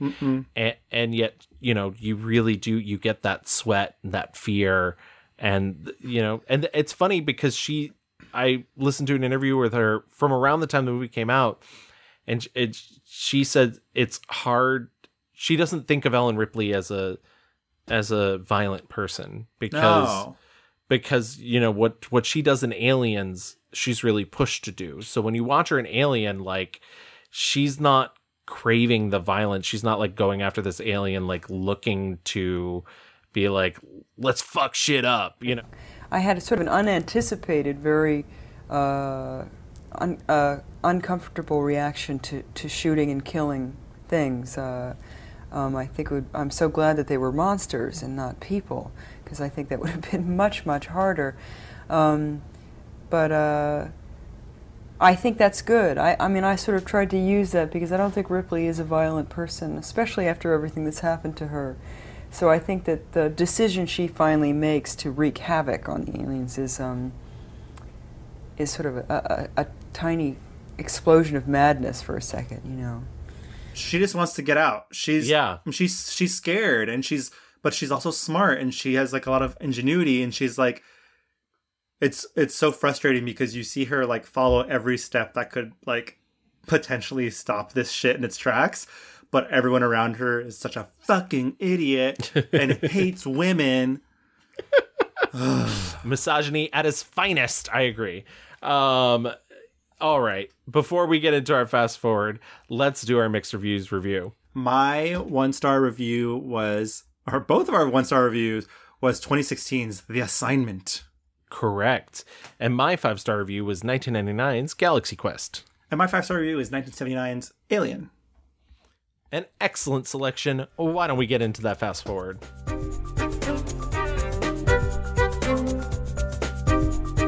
We mentioned up top, she is on the upswing. She is booked and blessed. I mean, this is the thing, and she has said, you know, like, she didn't plan this. She said she likes to do one film a year. She was not expecting all 4 of these movies to come out at the same time, but you know, we just had The Good House. Terrible name for a movie. I kind of feel like RuPaul being like, Heidi N Closet, not a good name, but yeah. I feel like less of a dick saying that. Then also she has Master Gardener, which just played the New York Film Festival. She also has Call Jane, which just came out this week. And then Avatar 2, which sounds like it's gonna be the biggest thing since sliced bread. Since Avatar 1. Since Avatar 1. And so, like, because Avatar comes out like what, next month? Yeah. So she's just gonna be red carpeting it up. Yeah. Call Jane looks interesting. It's like definitely feminism, right? Pregnancy. It's a movie about abortion in a pre Roe v. Wade world, which we're now in a post Roe v. Wade world. So weirdly fortuitous timing. Yeah. Who could have seen this coming? Truly. I wonder, where is it being released, or like, is it? It came out last weekend. Huh. It feels like very much a movie that like Hulu would put out. No, it's theatrical. It's full on theatrical. Good for them. Yeah. I just meant like if they want people to watch it, they should put it on Hulu. I kind of feel the same way. No theatrical experience, Louis. Yeah, I love the theater too. There's a lot of good movies out, but like, I want people to see this movie. No one's gonna go fucking to Alamo Draft House to watch Call Jane. I know. That's the unfortunate thing. What would you like to see her do in her career? Because, you know, she's 72 now. Yeah, that's wild. But she doesn't seem to be slowing down in any way, shape, or form. I think, you know, there was a brief time period there where she was very loosely considering an Alien 5 when Neil Blomkamp, who directed her in Chappie, like pitched her an idea, and she was like, I'll do it if he directs it. And there was like some casual movement on that, but then it all kind of went tits up and Ridley Scott did what he wanted with his prequels. So like, I don't think I need 72-year-old Ellen Ripley like wandering around. I think it's kind of giving like Indiana Jones vibes, where it's like at this point, like I appreciate the effort. It just is IP mining at this point. Like, I don't need it. Kind of in the same way we probably don't need more avatars, but whatever. I mean, James Cameron, you know what? I do not want to go off on James Cameron because this is not his episode, but like, listen, if he put as much effort into like making smaller movies like that, I know his whole thing is like innovation. I'm sorry. Avatar didn't change the game. We still have really shitty looking CG in Marvel movies all the time. Yeah. Like Avatar didn't up the ante. So, and like, sure, whatever. If this one's beautiful, it's beautiful. That's great. But like, not everybody's going to be able to spend 20 years making their underwater Avatar movie. Yeah. So like, that, I don't know. It feels like a fool's errand to me, because in the end, like, what did he prove? Right. Like, I don't know. In a way, he has the same problem that she has. He does a lot of things for himself. That doesn't necessarily mean they're productive for the audience. Right. I forgot to mention, I did watch My Salinger Year. Oh, I did too, actually. Yeah. And I think like that kind of character, and I mean, I think both The Good House and My Salinger Year are good representations of like things that I do want to see her in. Like interesting women who are going through shit. Both movies are kind of like you said, beach read type movies that are just like easy to go down, like have a little bit of drama, a little bit of fun. And that seems like the lane that I like her in. It's funny. I think, again, to go back to Jamie Lee Curtis, like they're both finding these fun new things to do in this like third act of their careers. But also like, to reference Jamie Lee Curtis, like, but I did also just have to sit through a movie where she had to fight fucking Michael Myers again. Right. So like, yeah, I mean, you know, they're both getting the checks, but like, you know, they're getting checks and then also still dipping back into the small indies. And so you know, they're doing what they got to do to pay the bills, but, hopefully, I mean, well, there's another fucking Avatar after this one coming out whenever, I guess. But like, great that we get to see Master Gardener, you know, like great that we get to like, even though who fucking knows, she plays a neo-Nazi or whatever fucker, whatever that movie you said. She's a neo-Nazi? The guy's a neo-Nazi? No, the guy's a neo-Nazi. Yeah. She's fucking the neo-Nazi. Yes. Yeah. So we'll see how that turns out. But she's still making swings, you know, and what I do like is like, she is that New Yorker girl. Yeah. Whereas Jamie Lee feels more like LA girl. So I don't know. I kind of like those two great, you know, sentinels standing at the coasts of theater and film in America. I would love to see them do like a Whatever Happened to Baby Jane together. Yes. Yeah. Oh my God. I mean, Can you imagine? Can you imagine? Because I think I would put Sigourney in Betty's role, because I think that's the sort of intensity, and I think Jamie Lee would be more Joan Crawford. Yes. And can you just imagine Sigourney Weaver doing the "I'm writing a letter to Daddy"? So fucking good. I mean, yeah, they are both masters of comedy and genre, and I think that is. I mean, Whatever Happened to Baby Jane is fucking that. Like, yeah. Them being campy, like, unfortunately Vamps wanted to be that and it wasn't. It's so rock bottom, man. And so I saw Vamps once and I couldn't bring myself to do it again. Yeah, I watched it once a while ago and I was like, no. What I don't need her in is like more of these like action thriller Well, that's exactly what I was saying. Like, I don't need the Ellen Ripley type from her anymore.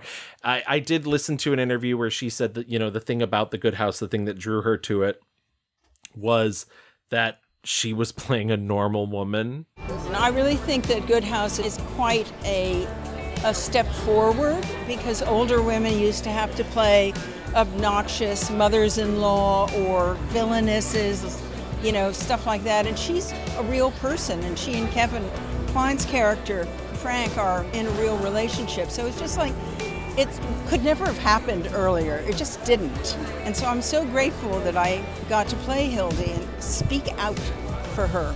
Yes. And that's something that she's not really allowed. And that's something you did pick up on. So like maybe I was just more turned off by the movie as a whole, but I don't think she's bad in it. But right. I also have an issue sometimes with direct address where I'm, you know, sometimes it's tough to pull off. I think she does it rather well in the film, but me too. Yeah. I think that's also why maybe I liked her in A Monster Calls. Like, she is just like a grieving, you know, grandmother who's like grieving mother and grandmother, just trying to fucking like go through this awful thing, you know, with family. The accent, I would say, is shaky, but it's questionable. Yeah. But I maybe I get, that's kind of like her being a normal. I don't know. Yeah, absolutely. But I think that wraps up Sigourney. I think she's incredibly talented. It was such a strange treat to be able to go through her film. Strange treat. We watched some really hard to watch movies. We watched some crazy fucking movies. She, you know, if there's one thing you take away from this, know that she is willing to challenge you regardless if you enjoy it or not. Yeah, she is committed to the bit. Absolutely. But speaking of committed to the bit, that's us. You can, if you want to write us, you can always find us on Twitter at The Mixed Reviews. We're on Facebook. Just type in The Mixed Reviews. If you want to email us, you can write us a little love note at reviewsmixed@gmail.com. We're on Instagram at _mixed_reviews. And if you want to listen to our back catalog like you've listened to this entire episode, you can find us on Apple, Spotify, Stitcher, Google, Amazon, Audible. We are on every single thing. Did I say Audible multiple times? Sometimes I do that. And if you listen to us on Apple Podcasts, please stop by there. Leave us a 5-star rating. Write us a little review. We actually do have another review, but I wanted to save it for next episode. And thank you so much for that review. And then also join our Patreon. Yes. There's all sorts of little fun goodies. You have more access to Louie and I, especially through the Discord. Also, we did our first episode update, which I feel bad I totally did without Louie, and that's, I'm a jerk, but whatever, it's great. And but we will be doing more. We will be doing more. So. Yes, and please keep an eye out for updates about the Bowery Film Festival. Hopefully we will see some of you there. More updates to come on that. And with that being said, we will see you in 2 weeks. Bye-bye.